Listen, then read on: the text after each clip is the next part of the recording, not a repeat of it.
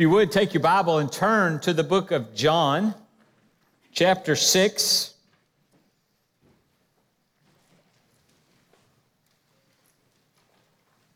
We do have the verses on the screen. We found them, right, Andrew? I see them right there. All right, good. I was getting ready to tell you that we didn't have the verses on the screen, but we do have the verses on the screen. John chapter 6, picking up in verse 59 is where we will be here in just a few moments. You can find that if you're using that Pew Bible on page 1229. John chapter 6, picking up in verse 59. Here in just a few moments, we will stand and read that together. This week on Monday, I had a root canal. Yes, the rich keep getting richer. God just keeps blessing me with one challenge after another, but I had a root canal, and I'm not the only person in this room who had a root canal this week. Angie, how you doing? You doing good? All right. We shared our misery together. I was a couple of days ahead of her, but she had hers. But I had a root canal, and we actually went to the same doctor. So Angie's going to get a perspective on this that the rest of you may not get, because she's been in that office this week with that doctor this week, with these people this week. But as I was settling into the chair to begin a root canal, which was my first, I didn't know what to expect, the endodontist asked me, before he started making me unable to talk, he asked me what I did. And when I told him I was a pastor, he immediately stopped and he called for a couple of other people that were not in the room, and he brought them in there and he said, well, maybe you can settle something for us.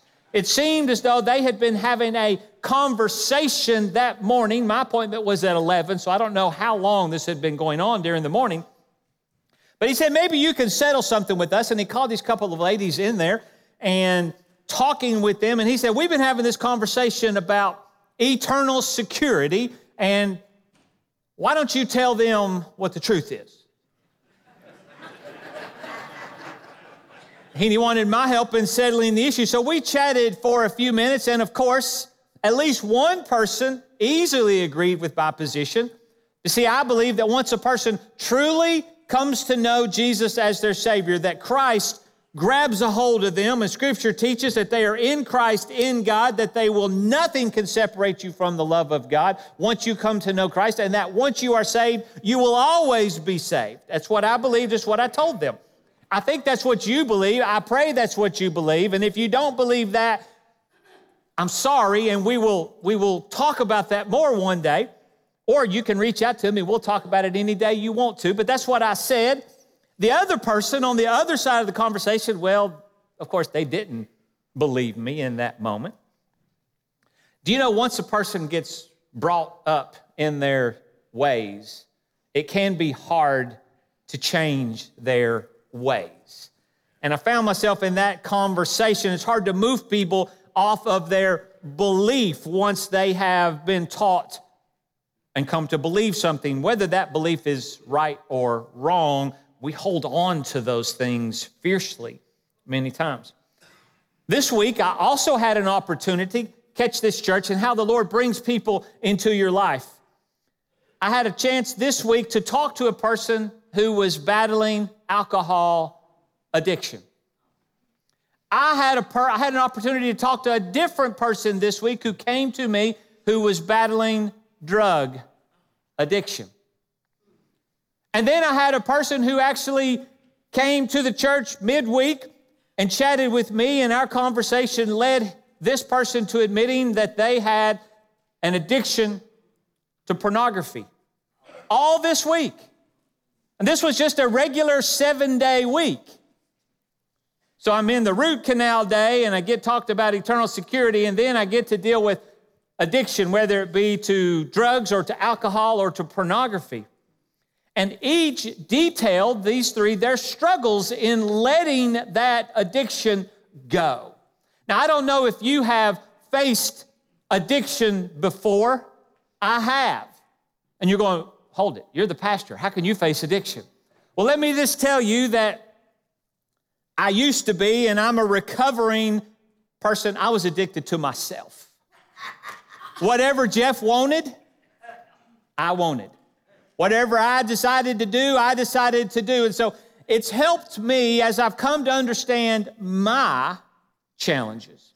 It's helped me to be able to help other people with their challenges of whatever addiction it is that they have faced. And so they each detailed their struggles, and in seeking to encourage them, every single one of those three, I made this statement. Until you want something more than your addiction, you will never let it go. Let me just make that statement, and you just let it soak in just a little bit. Until you want something more than your addiction, you will not let it go. You will try. Until you come to know Jesus, to believe in Him, to yield your life to Him, to want Him more than you want anything else, you'll not have Him, and therefore you will battle your addiction. But once you believe and come to believe in Jesus and accept Him, then you will have the greatest opportunity to overcome, because Jesus is the only hope of overcoming any addiction. You see, I still have battles over my addiction to Jeff. Every day, God is trying to retrain me, and that retraining comes to, Jeff, you need to want me more than you want anything else. And church, I have found that when I want Jesus more than anything else, He comes to the surface, to the top of my life, and guides all the other areas. Now, I'm not claiming perfection here. I'm just claiming that the answer is Jesus, whatever you're struggling with, because I'm learning to want Jesus more and more and more every single day. You see, what you believe shapes how you live. And if you believe in Jesus, truly, really, completely, more than anything else, then that will shape how you live. But if you believe that your addiction is over, that you cannot overcome it, or any other challenge that you're facing, you'll get stuck in it. It's whatever you want the most. And so today in our scripture, we're going to see as a culmination some bad choices and some good choices. I ask you to stand with me as we're going to read from John chapter 6. We're going to read verses 59 to 69. John chapter 6, picking up in verse 59, reads as follows. These things He, that would be Jesus, said in the synagogue as He taught in Capernaum. Therefore, many of His disciples, when they heard this, said, This is a hard saying. Who can understand it? When Jesus knew in Himself that His disciples complained about this, He said to them, Does this offend you? What then if you should see the Son of Man ascend where He was before? It is the Spirit who gives life. The flesh profits nothing. The words that I speak to you are spirit, and they are life. But there are some of you who do not believe. For Jesus knew from the beginning who they were who did not believe and who would betray Him. And He said, Therefore I have said to you that no one can come to me unless it has been granted to him by my Father. From that time, many of His disciples went back and walked with Him no more. Then Jesus said to the 12, Do you also want to go away? But Simon Peter answered Him, Lord, to whom shall we go? You have the words of eternal life. Also, we have come to believe and know that You are the Christ, the Son of the living God. Keep your scripture open right there, church. You may be seated. As I mentioned several weeks ago, when I began teaching in John chapter 4, that I knew that God was leading me to a message in John chapter 6. And you're going, Jeff, it sure took you a long time to get here. But I have loved individually and personally the journey that God has brought us through in John chapter 4, 5, and 6, because He's shaping us to be more and more like His Son, and to care more and more about people, and to share the gospel more and more. And I'm encouraged. I've chatted with a number of you this week who have talked with people or have reached out to me and said, Jeff, I've talked with somebody and that you're going to talk with them, or whatever it is. I know that some of you are seriously seeking to share Jesus with others. And for that, I am encouraged. I'm thankful for what God has taught us, and today we will complete these chapters, John 4, 5, and 6, and the message God wants for us. So keep your scripture up because we're going to be all through John chapter 6. But in verse 59, it said, "These things he said in the synagogue." Now, Jesus had continued teaching. If you'll notice, last week we left off at verse 40, so we have not read verses 41 through 58. But Jesus continued to teach them, and it had transitioned, verse 59 says, to the synagogue. You know, we were out, Jesus had fed the 5,000, and then they came, and they were outside in a field, and then they came across the water, and Jesus had taught the people there. And right now in this teaching transition, verse 59 says that Jesus taught these things in the synagogue. So likely this large crowd that Jesus had been facing had been winnowing away little by little by little over time, and they have navigated their way into the synagogue. Now, unfortunately, not everybody could go to the synagogue in this time. You had to be a Jewish male at this time to be able to go to the synagogue. So we had as many, as best I could tell, and we were in a synagogue while we were in Jerusalem, and they're not very big, but I saw where some could hold as many as 300 people. But we're talking about a relatively small crowd, but we're talking about a select crowd because these people were either critical of Jesus and keeping up with everything he said, so therefore they needed to really come to know Jesus, amen? Or they were people that were coming to know Jesus and seeking after him and wanted to be near him. And it says in verse 59 that these things he taught them. Now, transitioning, I just went through, let me summarize. And you can follow along with me. If you still have your Bible open to John chapter 6, just go to verse 41. Watch your finger. We'll walk through these together because I want to summarize for you the things that Jesus had taught them in verses 51 leading up to today's scripture. Look at verse 41. Jesus said, "I am the bread of life which has come down from heaven." The phrase "come down from heaven," Jesus uses 5 times in John chapter 6. He's making a point to them, I have come down from heaven. Verse 44, it says that the Father draws people to me. Now, we've used this verse in a couple of our other sermons as we've been walking through John 4, 5, and 6 about how the Father draws people to Jesus. Verse 45, it says that the Father teaches us about Jesus. Now, that's a prophecy. You could go back to Isaiah chapter 54, verse 13, where God had promised that he would teach the people about his Son. And as verse 44 says, draw them to him. Verse 47, Jesus said, "He who believes in me will have everlasting life." Verse 48, Jesus again calls himself the bread of life. Verse 49, it says that the bread of the past had led to death. Now, they were referring to the manna that God had given to the children of Israel many hundreds and hundreds of years before to sustain them. But that bread, while it sustained them physically, did not sustain them eternally. Verse 50 says, Jesus says, I lead to eternal life. Verse 51, now catch this. This is where it gets a little bit challenging. It says, if anyone eats of this bread. Now, we understand what Jesus is saying symbolically here.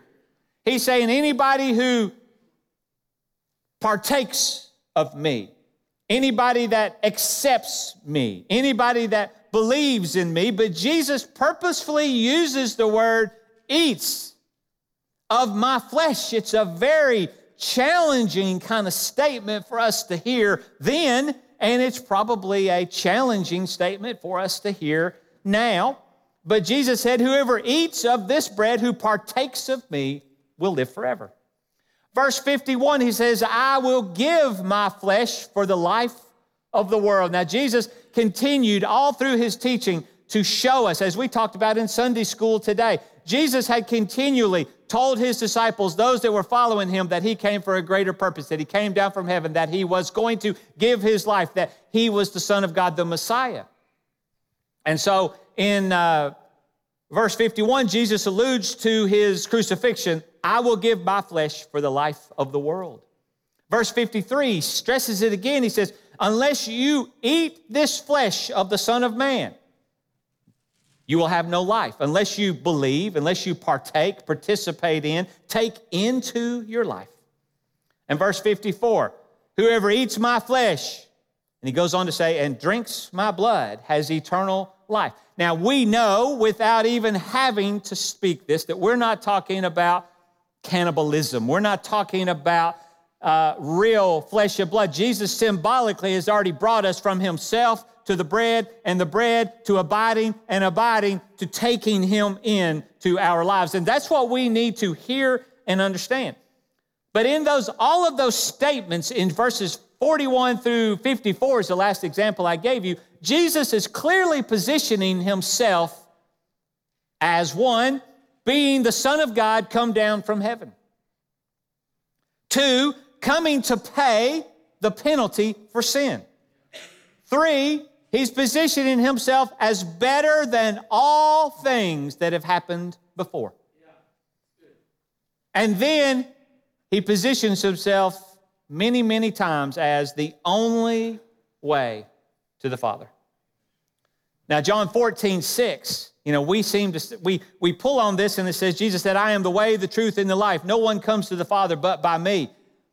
Do you know that John 14:6 is but an echo of what Jesus has said over and over and over and over again in his ministry? I am the bread. I am the water. I am the door. I am the way to the Father. And Jesus is clearly teaching this. And then these scriptures in verse 41 through where we are today, they tell us that while Jesus is teaching these things, they give us insight as how the people are feeling. Look at verse 41. The Jews then complained about Jesus. They complained specifically here about him claiming to be the bread of life.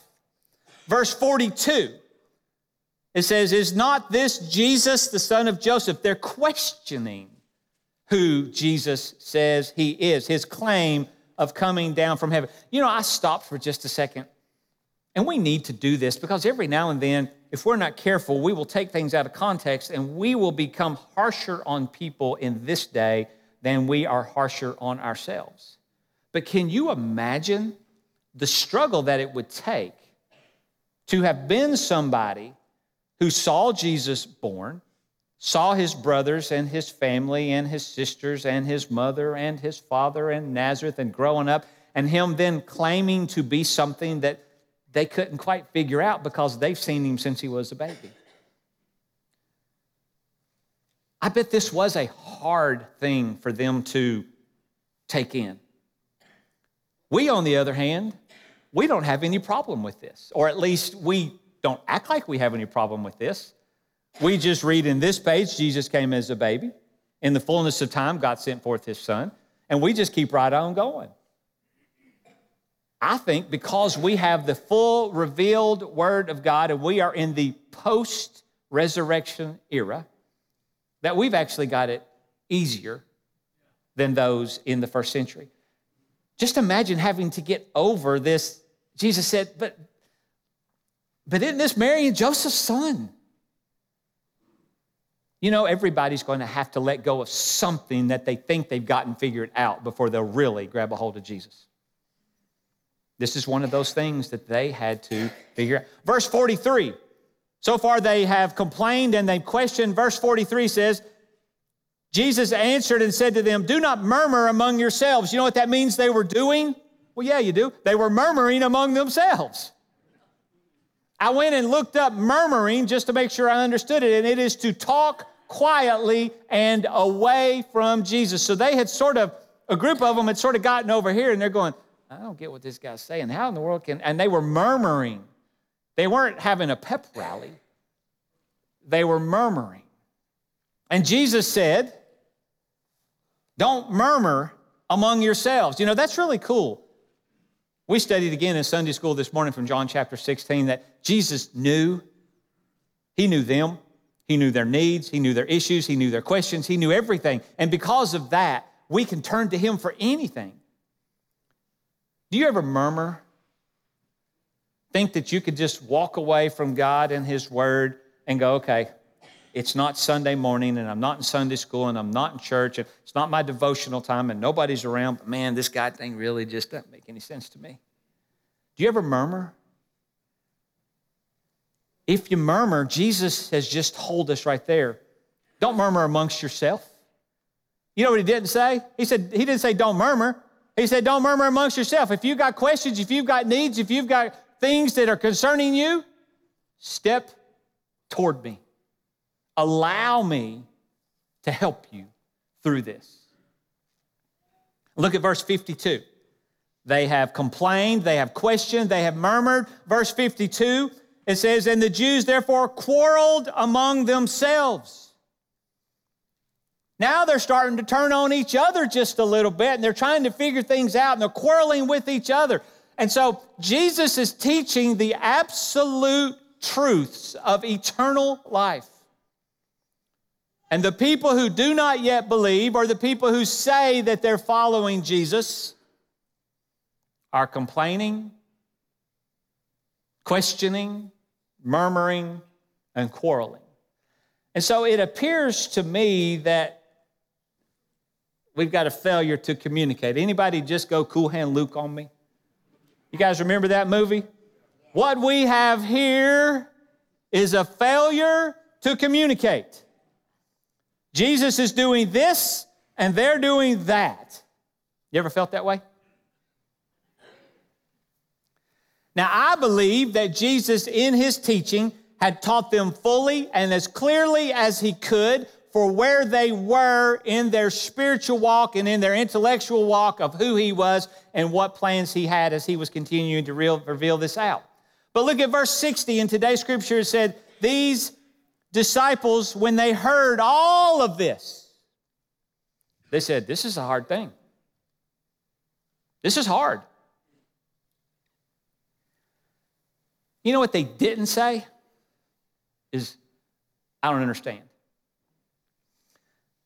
This week I was communicating with someone via text, and that's always a challenge, but I wrote down in my text answering their question best I could, everything, and I thought I was, as I said in my Sunday school class this morning, I thought I was speaking English when I wrote out all of this. But then I got an answer back, and they go, I don't have any idea what you're saying. We know that communication is hard sometimes, right? That's why I love my best communication is right here face to face. When I went back to school, when the Lord called me into the ministry and I quit my job and I decided, and the Lord called me here, and then I decided to go back to school, I wanted a school where I could go sit face to face with people. I didn't want online school. I knew Jeff would not be a good online student. I wanted online. I wanted to sit in class. I wanted face-to-face. I wanted interaction. I want to be able to see eyebrows go up if they're thinking, oh, Jeff, what you're saying is like dumb. I wanted that kind of feedback. But what they're saying here is they're not saying, we don't understand what you're saying.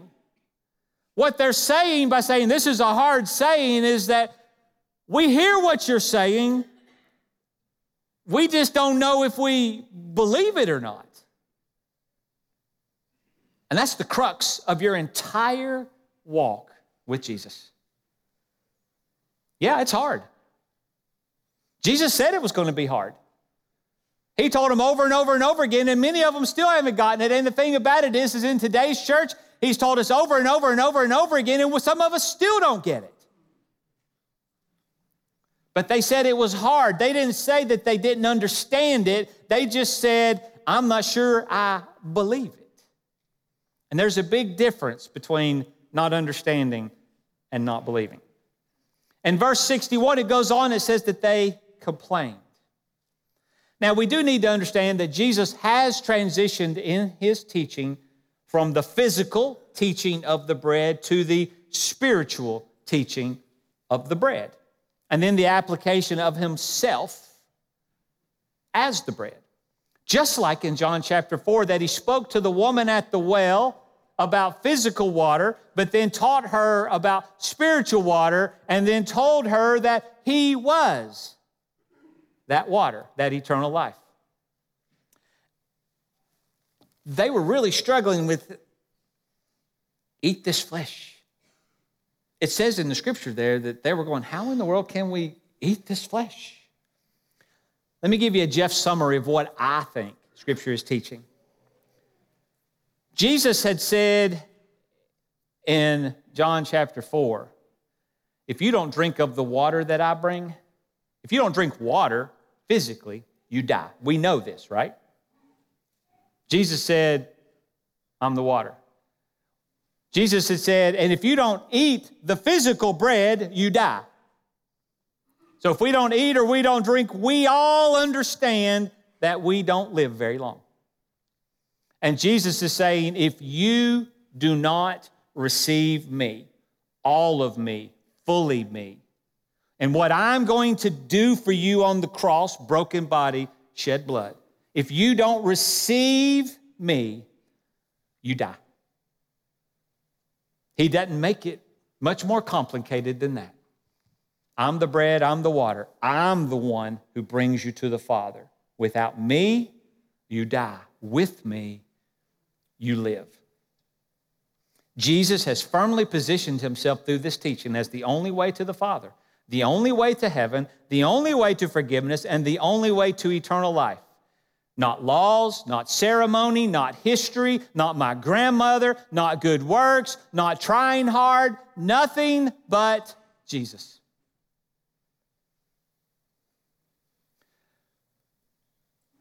And in this world today, in 2022, that's hard. And Jesus even says in that day, in verse 61, he says, does this offend you? Are you offended by this? Now, these are the people that are following Jesus. Scripture tells us that these are the people that are following him, the people that have seen him do this. And the Scripture calls them disciples. The word disciples is used two different ways in this Scripture. One is those that follow in general, and then those disciples of the 12. And you can see that in both terms. But we are told that following Jesus has been challenging, has been hard, and can complain. And Jesus said, and there are some of you who do not yet believe. Jesus tells them that the main problem they have is lack of belief. Jesus knows the heart of each person. And here's one of the saddest scriptures that I will ever be able to show you, where a very big mistake was made, perhaps eternal mistake. Look at verse 66. After complaining, questioning, murmuring, after all of these things, verse 66 says, and from that time, many of his disciples went back and walked with him no more. They walked away from Jesus. They could not handle his claims. They could not surrender to his teaching. They simply did not believe. And here's where I want to make a statement that I wrote down that was my statement of the week. You might want to write, I'll say it more than once. If you do not believe, you will not stay. If you do not believe, you will not stay. I could tell you of people that have called First Baptist home, that no longer go to First Baptist, nor do they go anywhere. If you do not believe, you will not stay. Jesus is teaching them a great truth. Until you want Jesus more than anything, you will not stay, sold out, seeking, following Jesus at all costs.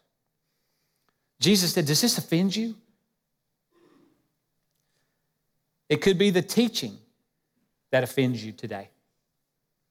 It could be the conviction of the Holy Spirit that convicts you and offends you today. It could be that Scripture teaches that we need to die to self that offends you today. Could be what you must give up in order to follow Jesus offends you today. It could be what you must take up in order to follow Jesus that offends you today. It could be that the exclusive claim of Christ as the only way to the Father offends you today. But if you do not believe, you are offended. Or let me say that opposite. If you are offended by the claims of Jesus, you do not yet believe. Because when you believe, you stay. And when you don't believe, it's just a matter of time before you wander away. And then it got real for the 12 disciples. We read this.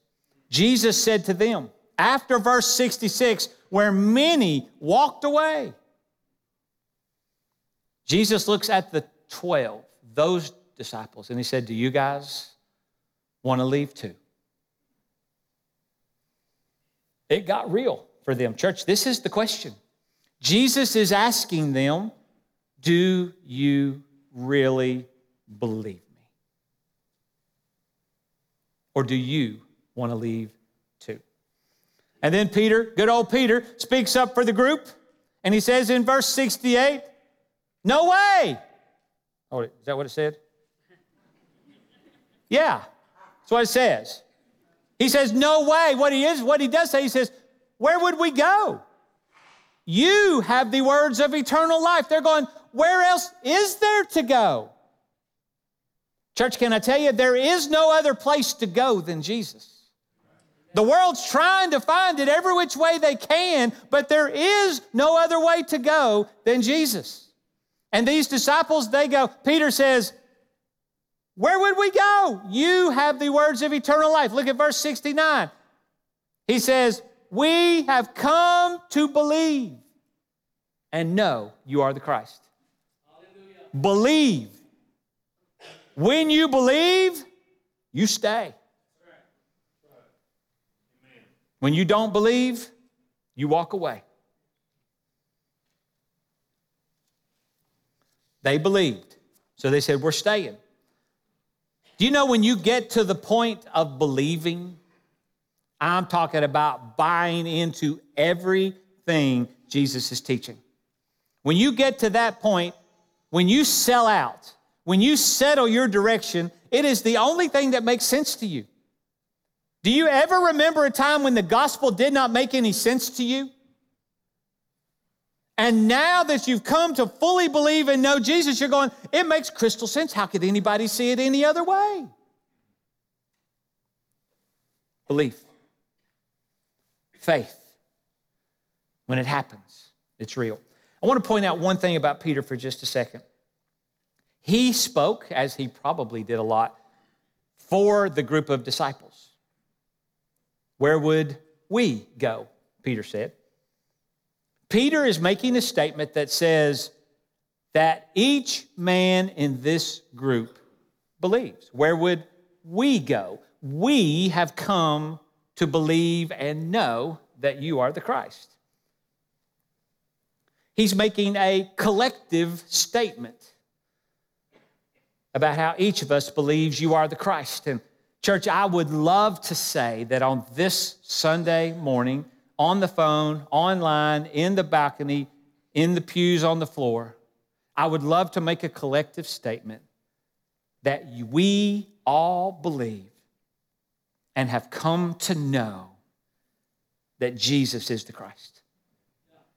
But can I tell you that the position and the statement that Peter made was dangerous, and it was not accurate.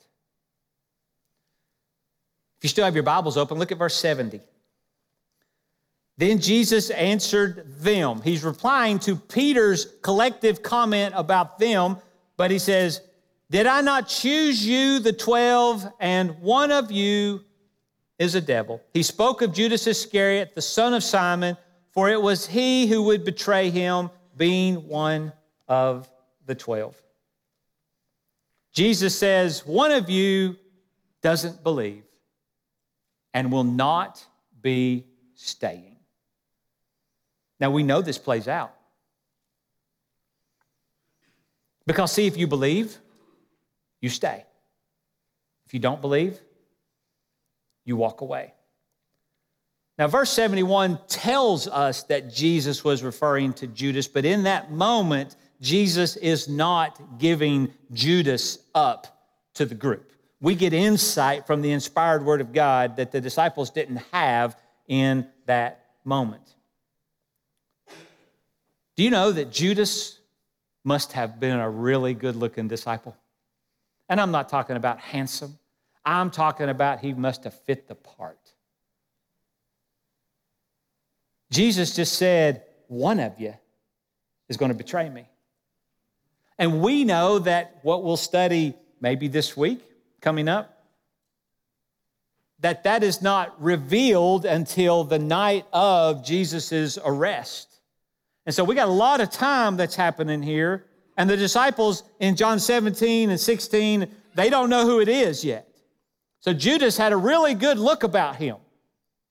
He would probably look like a disciple, walk like a disciple, talk like a disciple, said the words of a disciple, did all of this stuff.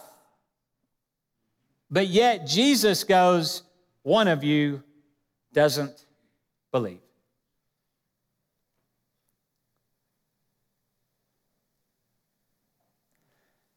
And so here's the challenge.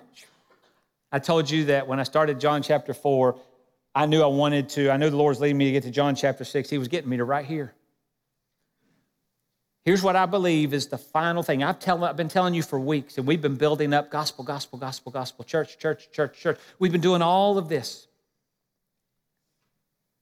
And I've been telling you for weeks that God has something big planned. And He's waiting on us. And I have come to recognize in these weeks that I'm not so sure that God is waiting upon us, well-believing, too busy people to make room for Him, to let go and say, whatever you need to share the faith. You know what I think He's waiting on? He's waiting on the church to believe. You see, Jesus, at the core of it, was challenging everything these disciples that were following Him believed about what the future would be like. And when Jesus changed all of that, and it started becoming clear that this was going to cost way too much, a lot of people just said, it's not for me. Here's what I believe. I still believe that God is ready to do something big. I see it in some of you. You're starting to change. You're starting to work. You're letting me know, hey, I did this. You know what God's waiting on? The rest of us. And you're going, Jeff, so are you saying that there are some that may not truly believe in Jesus in this room? You better be careful. You start talking words like that, I might not come back. Well, Scripture taught that if you don't believe, you won't stay anyway. I don't mean that facetiously.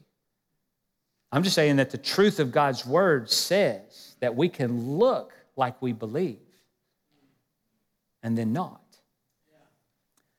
And so my point is that I believe that revival and an outpouring of God's Spirit will happen in our community once revival and the outpouring of God's Spirit happens in our church. Some of you come to me and they're going, Jeff, how long is it going to take before we all just jump in and do it? You've been preaching hard, and the Scripture is saying, and yet we just continue being faithful. Church, God wants to do something big. And I think all of these weeks have been to prepare us to make sure that our hearts really believed. That's a challenge, isn't it? Those are probably hard words. And as a pastor, You know, I need to say them. I want to say them, but at the same time, I recognize that that could be offensive to somebody. So you're questioning what I believe? I'm not. I'm just calling you and giving you the opportunity to make sure that do you believe and are you sold out to the Jesus that has been defined by Jesus in His Word? Because you know what happens when we buy into that full Jesus? Our lives change, right?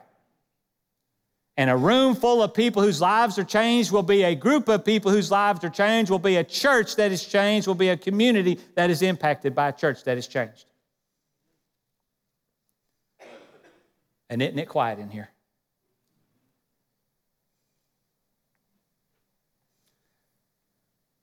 This Sunday is Easter. A week from today is Easter, where we will celebrate the crucifixion, the resurrection of our Savior. We will celebrate the payment for sin forever. We will celebrate forgiveness and redemption. We will celebrate victory over death. And our community, they need to know the truth of Jesus. And it starts with us.